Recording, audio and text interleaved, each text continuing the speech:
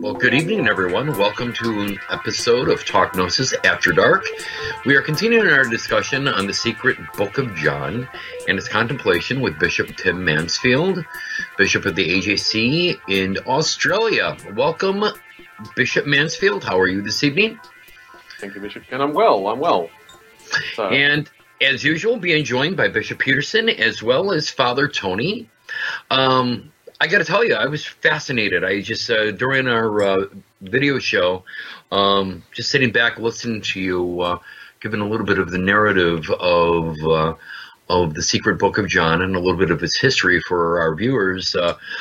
I think I was just, listening to all your words and getting all these great visuals as you're describing, this process of creation from the monad, I think was totally fascinating. But one of the things, we didn't get into in the video show, which we were planning on, was, sort of some of the spiritual practices as well as, some of the contemplations and things that you do regarding,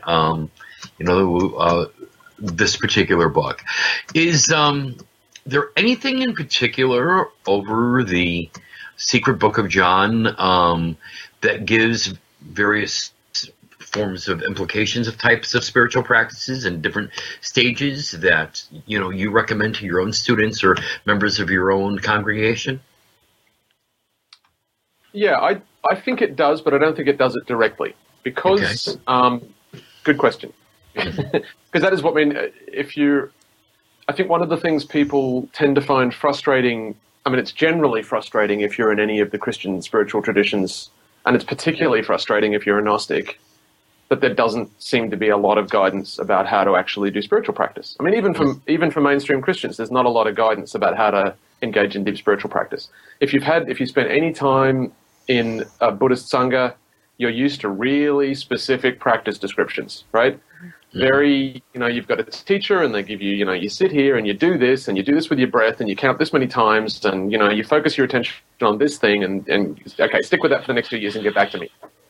But Christianity broadly and Gnosticism, however you want to intersect that with Christianity, is a little short on those very specific descriptions. So I think a lot of people, when they go into the Nag Hammadi books, are kind of craving some more firm guidance on how you go about spiritual practice.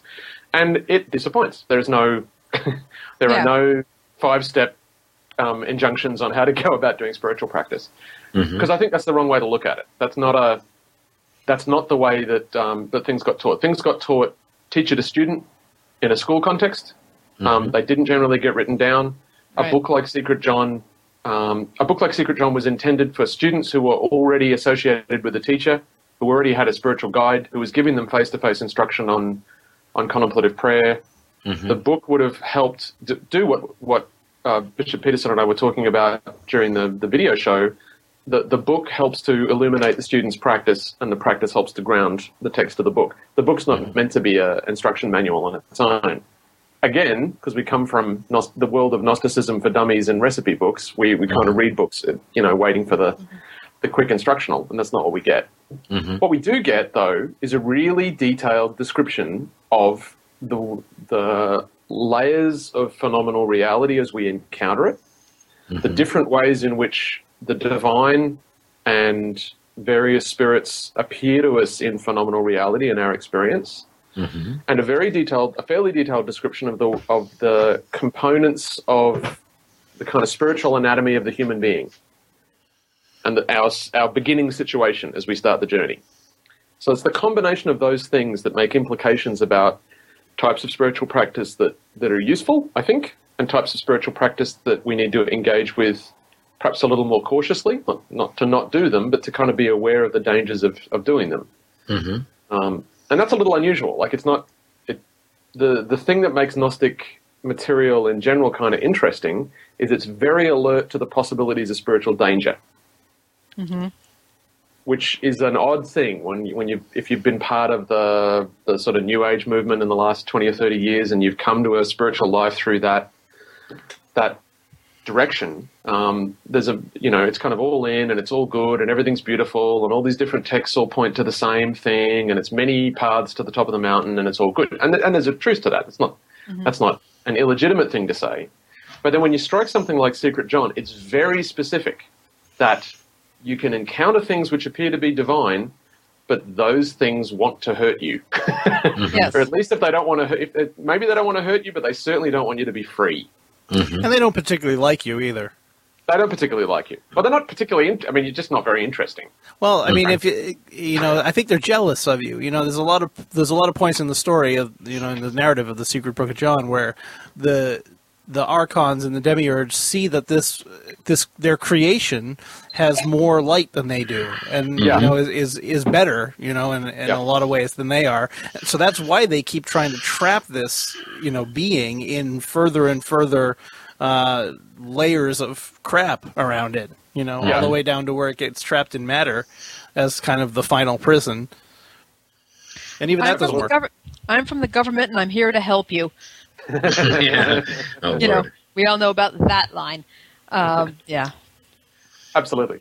So, I think what we get out of that is, I think that gives us some guidance on where we need to be looking in terms of doing spiritual practice. So one of the things Karen King's really good. Karen King's book, The Secret Revelation of John's, absolutely terrific. It's got a nice comparative translation of several versions of the book. And she goes through a lot of really good scholarly work to kind of connect aspects of what's in the text with other traditions that were around at the time and other books that were around at the time. She connects it to the Gospel of John. She connects it to Genesis. She connects it to the Timaeus and to Neoplatonism. She connects it to a bunch of other stuff. And she lays out this... Did we lose him? We lost his audio. Australia. Well, yeah, we just lost our friend in Australia, I believe. Well, he is from the future, so... Yeah. So I think I'm probably able to finish his thought, although Good. it seems to be... I'm back. Oh, he's back. You're back. Okay. Yep. He can finish his own thought then. Skype feels that if you start mentioning literary criticism, you should get cut off, I think. I tell our producer Jonathan to edit that out, but nah. Fix it in post. It's all good. It connects to these other works tactically, right? And it's connecting to the books of Moses, and it's connecting to other ideas that are in the, because Alexandria was a little New Age itself. There was an awful lot of crazy spiritual ideas flowing from all over the place. There's some archaeological evidence that there were Mahayana Buddhists in Alexandria in the 1st century, right? So, all right. Okay, there's people from all over the place. And a lot of those different spiritualities, I think the authors of Secret John were concerned to place things in a context where the student could understand that some of these ideas were beneficial and some of these ideas were potentially harmful. And it's trying to tell a story that helps the student to orient towards different ideas in different ways. This is a roundabout way of answering your question, Ken, but so part of the concern of the book is to point to approaches that the student should be wary of. So one good example, the archons who are talked about in the creation of the human soul are 7 in number. Now, no esotericist looks at any body of spiritual beings that are 7 in number without thinking about the Babylonian astrological system and the 7 planetary spirits. Okay, right. So it's kind of like ding, ding, ding, ding, ding, ding, ding. Pay attention. This is the this is the Babylonian system. And what we're told about those spirits, we're told several things. One is that their primary concern and their involvement in the human soul has been to create a prison, which they control. So they're malign. The second thing is that there are higher entities than them that have control over them, and that the entities, these 7 spiritual entities, have dual names. There's the name in which they operate as powerful beings, but there's the name by which they're subdued by the entities above them. And we learn that they're the architects of the human soul. And the soul, in this sense, in the way the Secret John is talking about it, is probably more accurately translated as what we think of when we talk about mind in modern English. So it's the stuff in your head, right? So that tells us various things. One is that, there's a lot of fairly wishy-washy spirituality that says, you've just got to get away from materialism. You've got to, trust your feelings and trust your heart. Turn within and And your inner guidance will, if you spend any time watching Oprah, this is the kind of stuff you hear a lot of. Right. What Secret John is telling us that if you turn away from materiality, because that's really just distracting. And then the next thing that happens when you turn your attention within yourself and you start examining the contents of your soul, what you discover is riotous passions vying for control of absolutely everyone around you, yourself, everyone in your life, and the entire world. And at the head of it all, there's a being which ultimately wants to dominate absolutely everything if you'll let it get away with it. It's not good in there. It's an ugly, violent, autocratic realm. It's like living in Cambodia under Pol Pot on the inside of your mind. Okay. You should do your best to get out of there because it's never going to be fun. Mm-hmm. I think what we're getting told, is that what's in the human being, as above, so below, right? The macrocosm and the microcosm are mirrors of each other. So the cosmology that we're getting told is mimicked in the anatomy, the interior anatomy of the human being. Mm-hmm. So the very first thing you discover when you turn away from materiality is mess and drama and passion and kind of horror and control and this ugly family drama on the inside. Mm-hmm. So that makes it really problematic to say that then the very next thing you ought to do is go and offer devotions to the Olympian gods, for instance, as was common at this time. Because the Olympian gods don't have your best interests at heart. They're your jailers. The planetary spirits are your jailers. They're interested in you remaining subdued and under their thumb. They're not interested in your liberation. So you've got to take, if you're going to do, this tells us, I think, if you're going to do planetary work, if you're going to engage with the planetary archangels or planetary spirits, and there's a lot of this kind of work going around at the moment, and a lot of it's very good. Rufus Opus has a new book out about this stuff. He does. Which has been doing the round of the esoteric blogosphere at the moment, and I love his work. It's really great. But the essence of what makes his work credible is that the stance that he takes to the planetary archangels is as a peer. They're not the boss. They're fellow workers in the kingdom of God. And that's pointing in exactly the same direction, I think, as Secret John. That you don't bow down to them and treat them as bosses or masters. You meet them as peers or perhaps even as servants, because their status in the spiritual realms is slightly less than yours. Mm-hmm. So you've got to take an authoritative stance with respect to them. That's one thing. Mm-hmm. I think the second thing is, I think it makes problematic the practice of devotional prayer, which is a Christian classic of kind of, crashing to your knees, saying the rosary, praying to God, asking for God's forgiveness, asking for mercy. I am but a worthless worm before you, O Lord. Please, bow down your compassion upon me and release me from my Lord, sins. Please don't burn us. Both Monty Python and Not the 9 O'Clock News have done some lovely versions of this tradition. Yeah. And there is a lot of value to cultivating the kind of humility that comes out of this practice. And I'm not dissing it because I've done it myself, right? And there are times in one spiritual journey where that stuff's really appropriate. But the big issue is, who are you submitting to? Mm-hmm. What is this God? Which God are you praying to? Because there are multiple candidates in the world of Secret John. Mm-hmm. Mm-hmm. You encounter a grand and spiritually powerful entity, and it doesn't necessarily mean it's the kind of entity you ought to be bowing down to. In fact, one of the huge distinctions between the world of the First Father and the realm of the Aeons, the higher spiritual realm, and the world of the Demiurge and the Archons, the lower spiritual realm, when you read the language that's used about the two of them, everything in the lower realm, in the realm of the Demiurge, is characterized by subjugation, domination, authority, power, and submission. Mm-hmm. Mm-hmm. Everything in the upper realm, the language used is really different. So when Barbelo wants to create something, she requests it of the Father, and the Father consents. He doesn't order anything. He never demands. He never forces. No one ever submits. They request, and he assents. So there's this subtle, gentle kind of harmony and flow that. So it's power in a more consensual sense in the upper realm. There's also go ahead, Bishop Peterson. I was just going to say the idea is that when somebody requests, they've come up with the idea for themselves. They've not been told what's good for them. It's something that's coming from them then therefore they're making the request, and they feel comfortable making the request. Yeah, I noticed that as well. There's a rightness to it, right? Yes. It feels, you can sort of feel, oh, this is the right thing to have happen.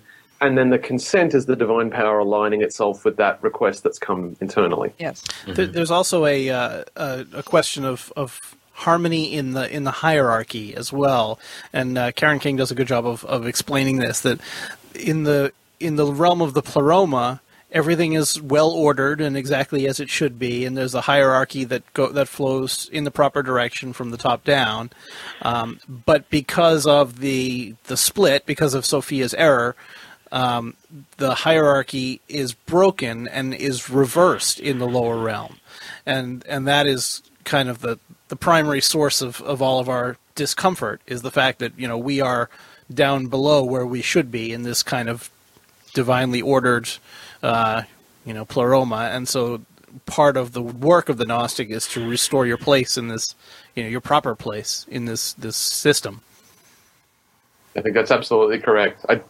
I mean, and to take that further, I think absolutely everything that happens in the realm of the Archons in the book is a broken mimicry of something that happened earlier in the Pleroma. Yeah. In the book. So every single action the Demiurge or any of the Archons take, you can find a precursor to it in the earlier part of the book. And when you line them up, the work in the earlier part of the book is always supremely effective, perfectly balanced, and beautiful. Mm-hmm. And the broken mimicry that happens in the realm of the Archons is always kind of slipshod, a bit Keystone Cops, kind of mucked up, and ultimately ineffective, right? I mean, they go to an enormous amount of work to entrap us, and everything comes to nothing. Every action they take ultimately comes to nothing. It's all fruitless. Yeah, it's this interesting chess game between the Demiurge and Barbello through her, her subordinates. That every time the Demiurge gets mad and seeks to oppress the human further, the divine realms come in and do something else, and this back and forth, this kind of cat and mouse game, if you will. Absolutely. So I think that in terms of so there's all this sort of critique of other ways of going about spirituality, and that's a big part of it. Mm-hmm. And this is a very long way around, Ken, because you actually said your question to me originally was, what does this actually mean in terms of what you actually do in practice? Mm-hmm. And that is the nub of this. So other than being very cautious and using the book as a way to problematize things that might seem unproblematic, the other thing I think is to focus. The goal of this is the Pleroma. Mm-hmm. The goal of this is to bring oneself to an awareness of one's place in the fullness of God, in the higher spiritual realm, or the inner spiritual realm, to think of it a different way maybe. Be closer to the Father. Now, that word Pleroma is interesting. It's almost always translated as fullness when they translated it into English. But you can also translate it quite reasonably as perfection. And perfection not in the sense of everything being neat and lined up. Perfection in the sense of having reached the fullness of its unfolding, of being complete and in balance and in harmony. And this is really interesting because at some point, I think in the Gospel of Matthew, I might be getting this wrong because my New Testament's not the best for someone that's apparently a bishop. That's the canonical New Testament. Who cares about that? Christ says, "Be ye perfect as your Father in heaven is perfect." Mm-hmm. And the Greek, I actually can't remember the Greek word he uses. It might be related to Pleroma, but when you read the Greek, he's not saying straighten up and fly right, get all the rules correct. He's saying come to fruition. Yes. Be complete as your Father in heaven is complete, which resonates really beautifully with what we're getting told in Secret John. Mm-hmm. So what does that really mean in terms of practice? What we get from that discussion of the monad at the earlier stage in the book is the sense that God is being itself. The highest form of divinity, which we're told about in the book, is this underlying oneness that unites all things. It is the very fabric of being itself. Mm-hmm. I think that notion is really fascinating because, the Nicene Creed says Christ is of one being with the Father. Yes. Mm-hmm. So Christ is grounded in this same oneness of being as the Father. And we are grounded in that same oneness of being with with all of these creatures. The delusion that we're trapped in as a result of the creation of the demiurge is that there's some struggle we've got to engage in. And as soon as you start to think about struggle, right, or fight, or opposition, or that's archonic language. All of those notions are archonic notions. The very notion that you're struggling with spiritual entities for freedom is itself an archonic notion. Because that's their world, is all about struggle, strife, and war. The higher realms of the pleroma is all about harmony and oneness with the First Father. Mm-hmm. So anytime we take on a spiritual practice which is characterized by struggling with something, it may be effective up to a point. And there's a lot of good spiritual practices which have that character. Mm-hmm. But you come a point where the struggle itself becomes the problem. Yes. And then the practice taps out. I was going to say, I've encountered this in some people who have practiced certain things over a long period of time. And they never, in some cases, these individuals are involved in pretty intense self-observation, critique of oneself, really paying a lot of attention to behaviors and whatnot. And they've developed a lot of self-knowledge.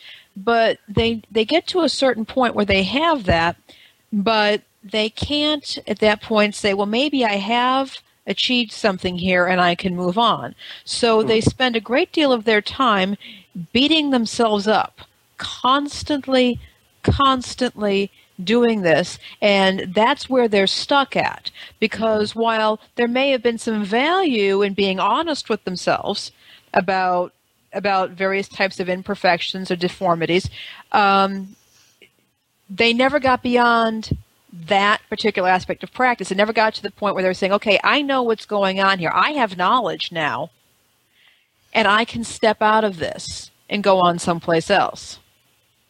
And I have seen that, and it's disturbing to see people stop at that point, particularly when they're damaging themselves. And I believe that we may have lost Bishop Tim. But I've just come back. You've just come back. Oh, okay. There you go. I don't know what you heard, but I was just basically saying that there are people who will get stuck at this point, never go any further, almost as if they're afraid that if they abandon the constant self-critique, that they're going to slide back. Unfortunately, what happens is they're stuck there and they never move forward. Exactly. And it's something a lot more actualized. Such a critical phase. Actually acknowledging the problems and issues and flaws in the content of the mind is such a critical phase. But there's a point at which you're not just acknowledging what's going on in the mind, you've entered into the same game that the Archons are playing, and you're trapped in that. Yep. And so there's got to be a point at which you drop it and take a step back. And that happens, I think, again and again in the spiritual journey, where you drop the current project, yes, take a deep breath, and take one step. Kind of allow yourself to drop one step closer to God, to the monad, to the Father. Or Babala, if you'd rather, depending on, who's your favorite. Which trading card do you have stuck on your bedroom wall, I guess, is the question. That's so critical, I think. This is, one of the things, there's one of these disputes that online Gnostics have a great deal, and that's like, is Gnosticism dualistic, or is it non-dual, or is it monist, or is it something else? And I think what Secret John's telling us is the answer is yes. Yes. Yes, absolutely. Because if we see the cosmological narrative as the spiritual journey of the Gnostic told in reverse, which is a good way to, I think, to see it, then what we're told is that the world as we encounter it is absolutely dualistic in the initial stage. And we must see that there's a huge difference between the material world to which our senses are drawn and the inner world, which we've been ignoring, that we've been distracted from by the material world. Right. So we first turn our attention from the material world to the inner world, and then we begin to acknowledge the structure of the inner world. And we start to acknowledge its difficulties and the flaws and all the cracks and hardship that go on in the inner world. And then we have to acknowledge that there's a dualism between that inner world, which is all characterized by trouble and strife, and momentary flashes of the pure perfection of the pleroma, of the fullness. And that's also in a dualistic relationship. And you have to acknowledge the dualism, or you never try to get past cross that gap. Then ultimately, as the attention starts to drop from this world of trouble and strife and let go of it, then we drop into a sense of the perfection of all existence. Not the transient relative perfection of our social circumstances as we land in them, because they're obviously not, right? Right. And yet there's a deep immediate perfection to the cosmos as it's unfolding in this present moment. And recognizing that requires letting go of dualism itself and resting in the bosom of the Father, to become hidden with Christ in God, in the words of someone I can't remember, but I love the phrase. So there's a point at which the dualism is resolved in non-duality, and the spirituality of struggle is resolved in the spirituality of acceptance. And each of those moves is about a surrender, a letting go of what was motivating us before, and a release into a new way of seeing things. And those shifts are dramatic. This is Dark Knight territory. You let go of the world, the entire world as you saw it up until this point. And in the immediate moment that happens, and the time that's happening, that can seem like you're letting go of your whole sense of what's mattered to you in favor of darkness and something that you don't know. But ultimately that resolves into a deeper sense of reality as it's unfolding. So this is hence contemplation, right? Hence contemplation. This is why my preference is towards styles of spiritual practice that are more about letting go and more about surrender and less about filling the mind up with good ideas or filling the mind up with virtuous chant or doing various things, actually undertaking, mental activities. Those things all have their place and they're all useful, but I think ultimately there comes a point at each stage of this where you need a period of simply letting go of your mind as you understand it and allowing yourself to drop into a deeper sense of who you are. Because that deeper sense is where you begin to encounter that original perfect nature which we're gifted through the saving work of Barbelo and the formation of the human soul, through the mediation of epinoia. Sorry, raving. No, not at all, not at all. I just want to circle back a little bit, but when you were talking a bit about the kind of prayers that we often say, and one of the things that interested me is we were talking about, people who fall to their knees and beg and ask for things. A couple of things occurred to me. First of all, if you are not entirely sure who you're praying to, you may be offering up an awful lot of information that entity can use against you. It occurred to me, whatever anything you say can and will be used against you. There's something to be said for a contemplation that does not involve articulation of what may be very skewed thoughts and desires, because once they're spoken, an awful lot. You can do an awful lot with them, and anything else around you can do an awful lot with that. That can further your imprisonment. Yeah, it's an interesting idea. Something kind of like your Santa note getting intercepted by the local mafia boss. Yes, exactly. I mean, there's a lot that can go on with that. So the idea of contemplation, particularly when one is in. I might want to try this next time when I have an anxiety attack. Maybe just trying contemplation rather than articulating my distorted thoughts and see where that gets me, and I will let everybody know if that is successful. But the other thing is, I was raised to pray, to always, if you ask God for something, say, if it is your will. Well, that's a very curious thing. Because, again, if you are praying to a distorted idea of God or a distorted deity, praying for its will, you're really putting yourself in the thick of things, because its will may have absolutely, and likely will have nothing to do with what is in your best interest or my best interest. And so you've given me some ideas here about prayer and structuring prayer, such that a little bit of self-defense on one hand, but also the notion that we might want to consider just our own conceptions of God and what we're praying to. We got in this a little bit on our show about the demiurge, and talked about having a background with a fundamentalist God who is an angry sky wizard and is peeved.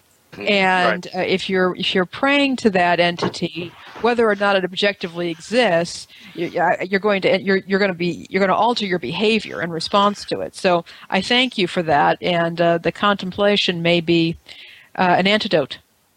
Yeah, this has always been my concern with divination, and we've talked about this over and over. But between this group especially, when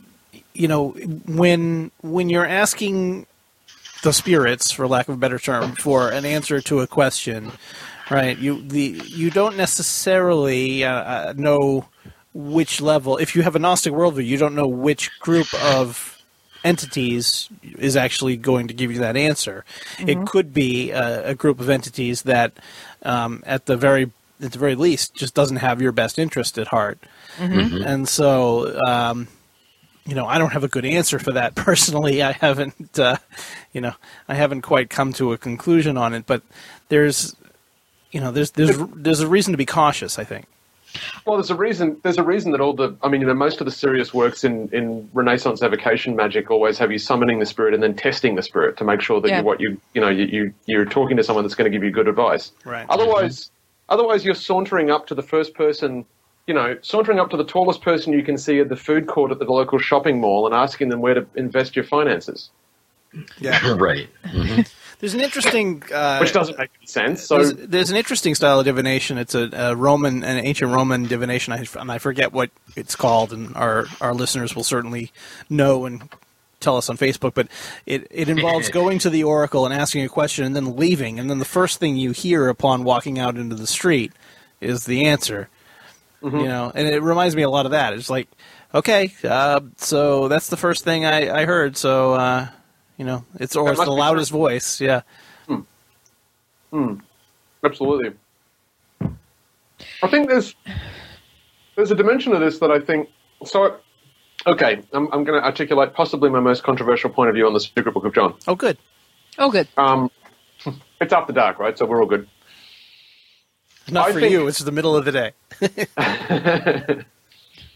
But it's the darkness of my own soul I'm enmeshed in, Tony. I don't think we're bound. I think the good thing with Scripture, and I count Secret John as Scripture, I think the good thing with Scripture is that it continues to speak to us fresh each moment we read it. Lainey, you said that before, essentially, but I think it continues to speak fresh to us in each era. I don't think we're restricted to understanding this book. It's good to try to understand this book from within the thought world of the people that probably wrote it, but I don't think that needs to restrict our interpretation of it. We're also free to look at the book and what it's telling us with a mind that's informed by our own time. Okay, so the reason I'm saying that is there's a critical moment in the cosmological narrative where Sophia decides that she's going to create without the consent of her partner or consort. It varies a little bit, and it's not really clear who exactly that is. Maybe it's another of the Aeons, maybe it's the first father. And she makes this creation and finds it hideous. It has a lion's face and its eyes flash like fire, I think. And then it says, curiously, she casts it from her and hides it. I think I've got this correct. Hides it in a cloud behind a throne. Yeah. I just love this image of ew, I don't like my baby. I'm going to put it behind a chair. That's not what the text means, obviously. It's using throne in a different sense, but I think it's a funny image. So the very first thing that happens is she has this offspring, and then she abandons it. Right? So it's when we talk about the error of Sophia, is it that she decides to have the offspring, or is it the very first thing that she does to it, abandon it, deny its existence, and try to pretend that never happened? And it sort of implies she kind of just wanders off to do something else for a while. So this offspring grows up without any love in its life. So coming from a modern mind, I mean, I don't know how that looked to somebody in the 1st or 2nd century, but coming from where I'm coming from, that's kind of horrifying. So there's this neglected, abandoned child who grows up and then starts creating this world in which it tries to control absolutely everything. And this is unsurprising because we know kids that have grown up in circumstances like that. Yes. And that's often one of the outcomes. That's a classic early neglect and trauma is a classic indicator for various kinds of psychosis and narcissistic personality disorder and borderline disorders and all kinds of terrible things, right? So the kind of stuff that the demiurge gets up to is comparatively sane given its upbringing. Yes. Mm-hmm. Okay. So the reason this is a controversial point of view is that if we bring that modern sort of developmental psychological lens to the situation of this, terrible dictator of the spiritual world, I think a legitimate approach to both the demiurge and the archons could be, rather than "you're evil and I ban you from my sight, evil spiritual creature," and more, "oh, you poor thing, come here for a cuddle." "Oh, there. Oh, come on. Oh, just have a little nap. It's going to be okay." Now, and that might seem absurd, right? Because a whole thing about difficult spiritual entities is we're supposed to put them into Solomonic triangles and adjure them in the name of Jesus Christ to be able to do, et cetera, et cetera, et cetera. But this is that in all of the spiritual work that I've done, a theme that comes up for me over and over again is every time you shift from an adversarial stance to something that's gentler, that's more loving, that brings more compassion either to yourself or to an aspect of yourself or to the person that you're having some kind of disruptive relationship with, the gentler, more loving, more compassionate approach is the one that makes a difference. That's what shifts things. Mm-hmm.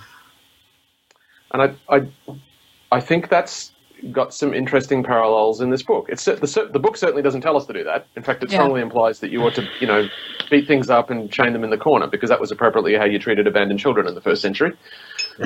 Yeah. But I think we have options, and I think that's an interesting option.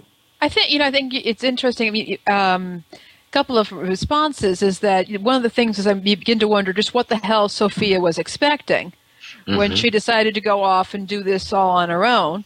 And then she didn't like what her baby looked like. And I think Rosamund Miller has talked about this quite a bit. What if she hadn't decided to abandon the demiurge behind a throne? What if she had nurtured it? Because, of course, we learn how to be human from our parents. And I would argue that the demiurge would have learned how to be a god or a divine being from its mother, who was a divine being. So, yes, I mean there may have been a very serious error, and one does really again wonder what the heck she was expecting. And was her shame because it wasn't pretty? Was her shame because she realized that she had acted independently? Is somebody imposing that on the story? I can't say that. It's very difficult to piece it apart. I think this is back to the endless obsession with critique that's in this book, and I think one of the things that's being critiqued is that defective maternal-child relationship. That's counterpointed with the functioning mother-child relationship that you see in the higher realm, and that we see repeated, in the Nativity of Christ. Yes, and the birth of Seth in this case. Yeah, absolutely. But then we go back to what to do with the demiurge, what to do with the archons, and if these are essentially the neglected children who have this kind of damage. I know I've read quite a bit about people who have tried to work with children from orphanages, Eastern European orphanages, for example, where many times these children are completely neglected, and it requires a great deal of wisdom. It's not just let me give you a cuddle, because a child who's been terribly damaged like that will ignore it, will take advantage of that situation and make things far worse and end up destroying you in the process. But it's this constant, the people who are able to work with these kids have a constant renewing of wisdom. They recognize their limitations, they step back, they get respite care, they learn more, they come back. And they continue this ongoing process we were talking about earlier of the art of being a student. They become a student of these children as well as of themselves. And then they recognize their deficiency, they learn more, they work with the kid. Again, we have to go back and forth, and that eventually healing can happen. Yeah, all in all, it's not a bad metaphor for the spiritual journey, is it? No, not at all. No. Not at all. So I think that's a very that is a very interesting approach, and it's one. The issue of compassion we've talked about a little bit. That you don't have to feel sorry for something to have compassion for it. You don't have to make excuses for something to have compassion for it. We can talk about the archons and the demiurge being ignorant and abusive and like our jailers, but we can also have compassion. What must it be like to be that? We have the saying, it sucks to be you. Well, it must really suck to be a demiurge. Yeah. It must really suck to be an archon. That is a horrific way of being, and as humans, we have the capacity to know good from evil. We have that. We don't always use it, but we have that capacity. It's something that we got from Mother Eve. So we can have compassion. It doesn't necessarily prescribe a course of action. But if the compassion is there, we might find the start of some wisdom in our compassion. That's beautifully put, Lainey. I really think that's exactly the right way to see it. And I think the other thing that's essential. The other thing that's essential is to recognize that those things that you're recognizing in the actions of the archons and the demiurge are aspects that are mirrored in your own soul. Yes. That these abandoned, lost, damaged aspects of what we're told as the cosmos are mirrored in these damaged, lost, abandoned aspects in our own mind that we bring with us from, whatever. It doesn't matter what childhood you have. There's stuff in there that feels like it didn't get enough love, or feels like it, wasn't seen or wasn't understood. And we bring all that stuff with us to the beginning of our journey as adults. Mm-hmm. So to some extent, I think the ask in terms of having love and compassion for the archons is a way of kind of externalizing the necessary love and compassion we need to bring to these broken aspects of ourselves.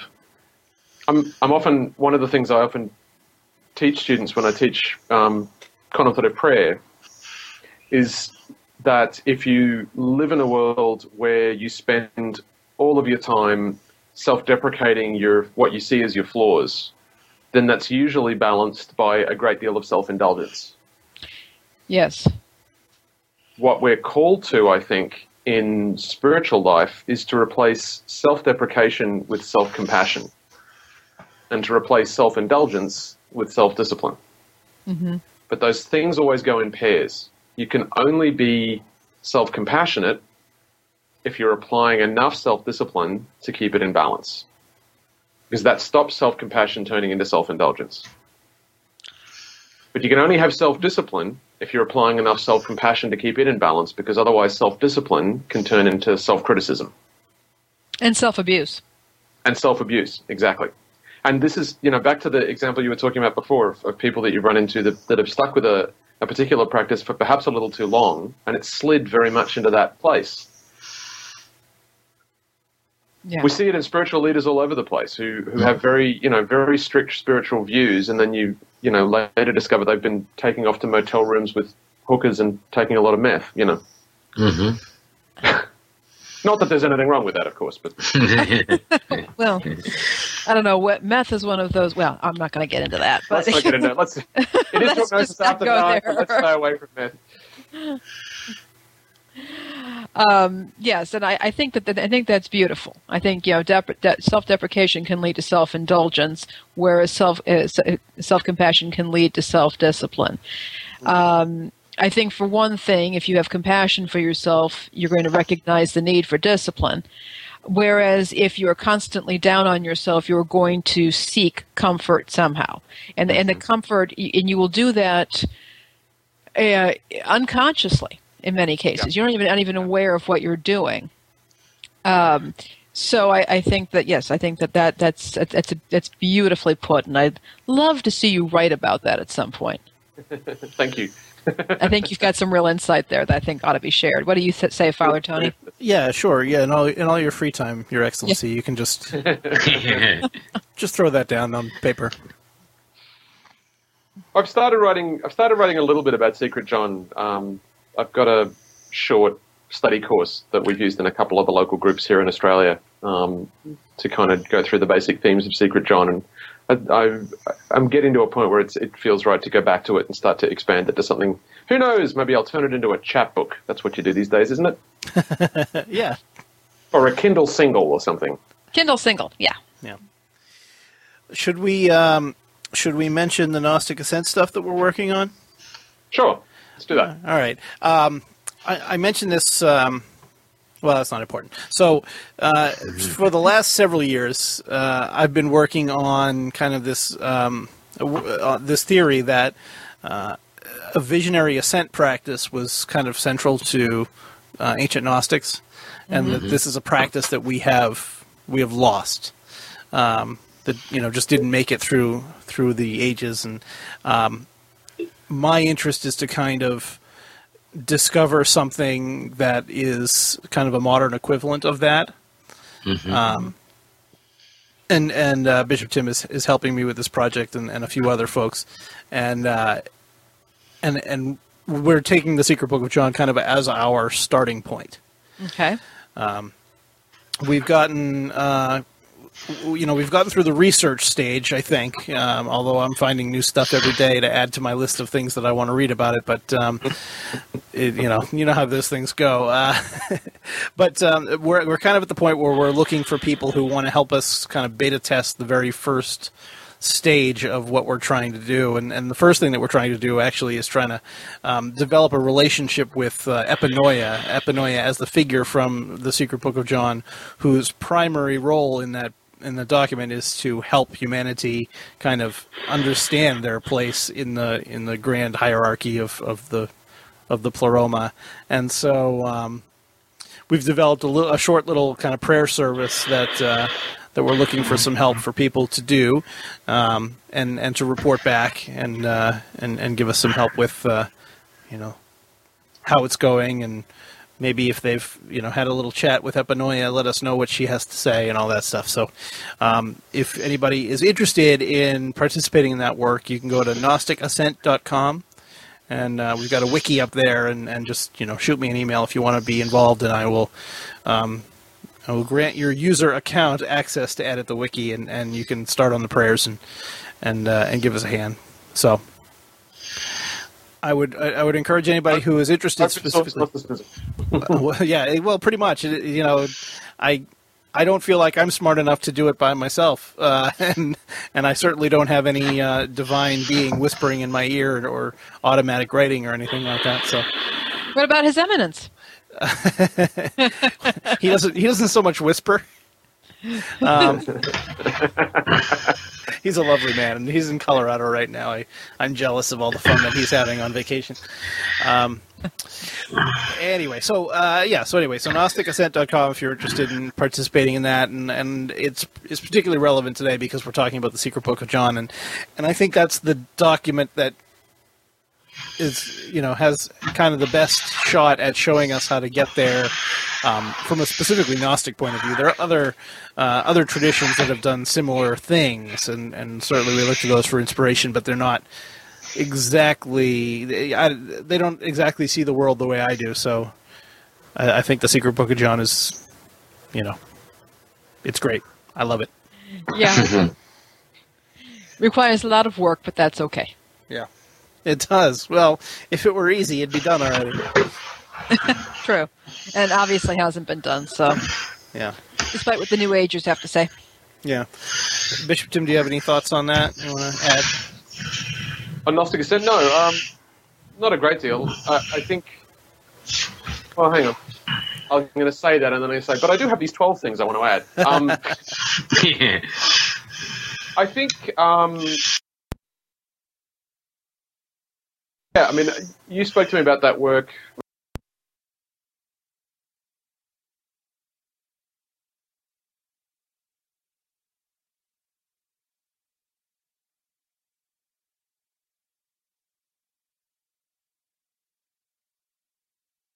From the word, which is really not the point.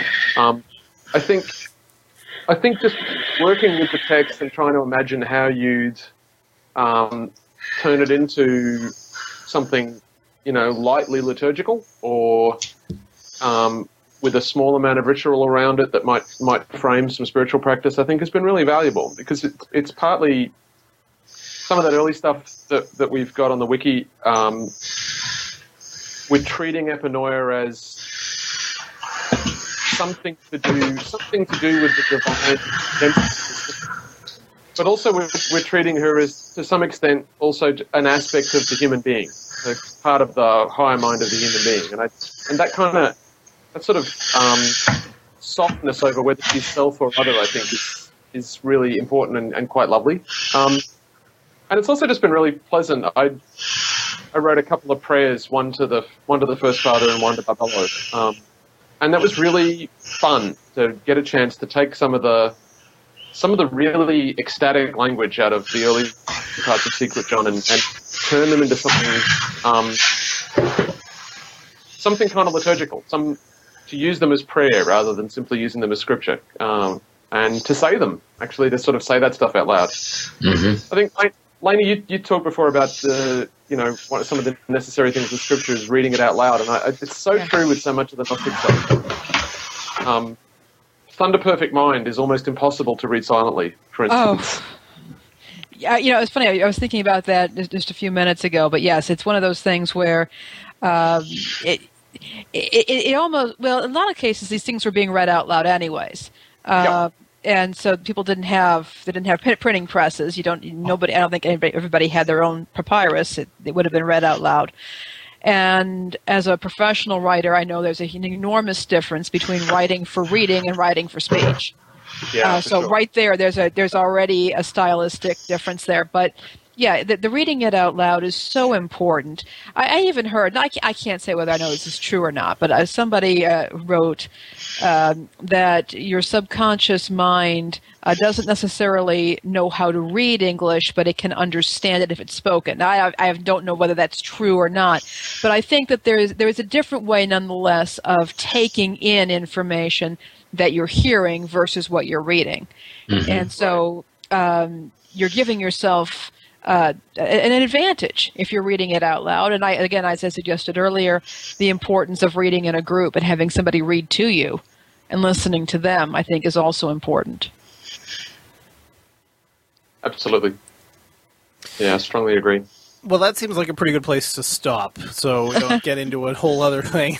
Oh boy, yes. Sorry, Father. No, it's fine. Always a great conversation, and just a subject that's very near and dear to my heart. So I definitely appreciated it, and it was nice to just kind of sit back and listen and absolutely experience the whole thing.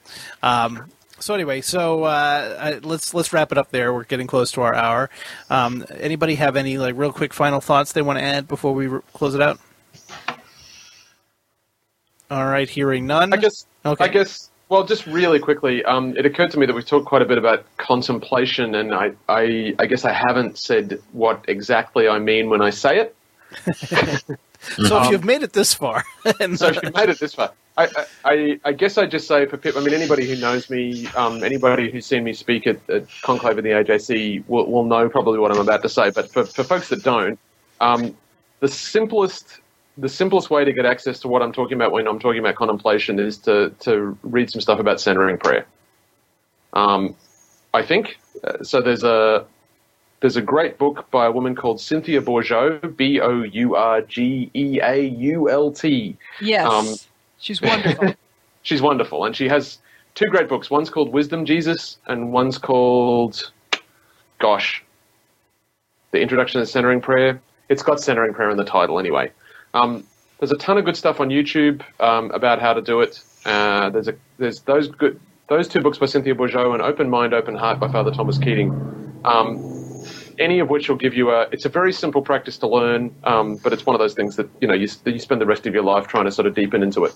So yeah, if anybody's interested in more of that, please feel free to get in touch with me, and I'll hook you up with some resources. And she's also got some videos on YouTube as well. So, and she studied the Fourth Way, just so everybody knows. Indeed, she has. I think she's got a Fourth Way book coming out at the minute. So, she already has one out about the Holy Trinity and the Law of Three. She may have another one coming out. So but she's quite remarkable. She's in one of the first waves of female Episcopal priests in the That's United right. States. So, yeah, quite remarkable woman. All right. Well, great. Thank you once again, Bishop Tim. I don't mean to be dismissive of just looking at the clock No, here. that's good. Yeah. We're sorry, Father. No, it's fine. It's fine. I like it. So, yeah, thank you, Bishop Tim, for joining us Thank you. you so Thank much. you very much. all the way from Thanks, the folks, future. for having me. It's been lovely. Always for the future. All right. And for those of you listening along at home, we'll see you next week. Take care, everybody. Good night, everyone. Good night. This has been a production of the Gnostic NYC Network. For more information about this and all of the Gnostic NYC Network's programming, visit GnosticNYC.com. The opinions expressed on this show do not necessarily reflect the opinions of Gnostic NYC, Talk Gnosis, or any other organization. This podcast has been released under a Creative Commons Attribution Share Alike 4.0 international license.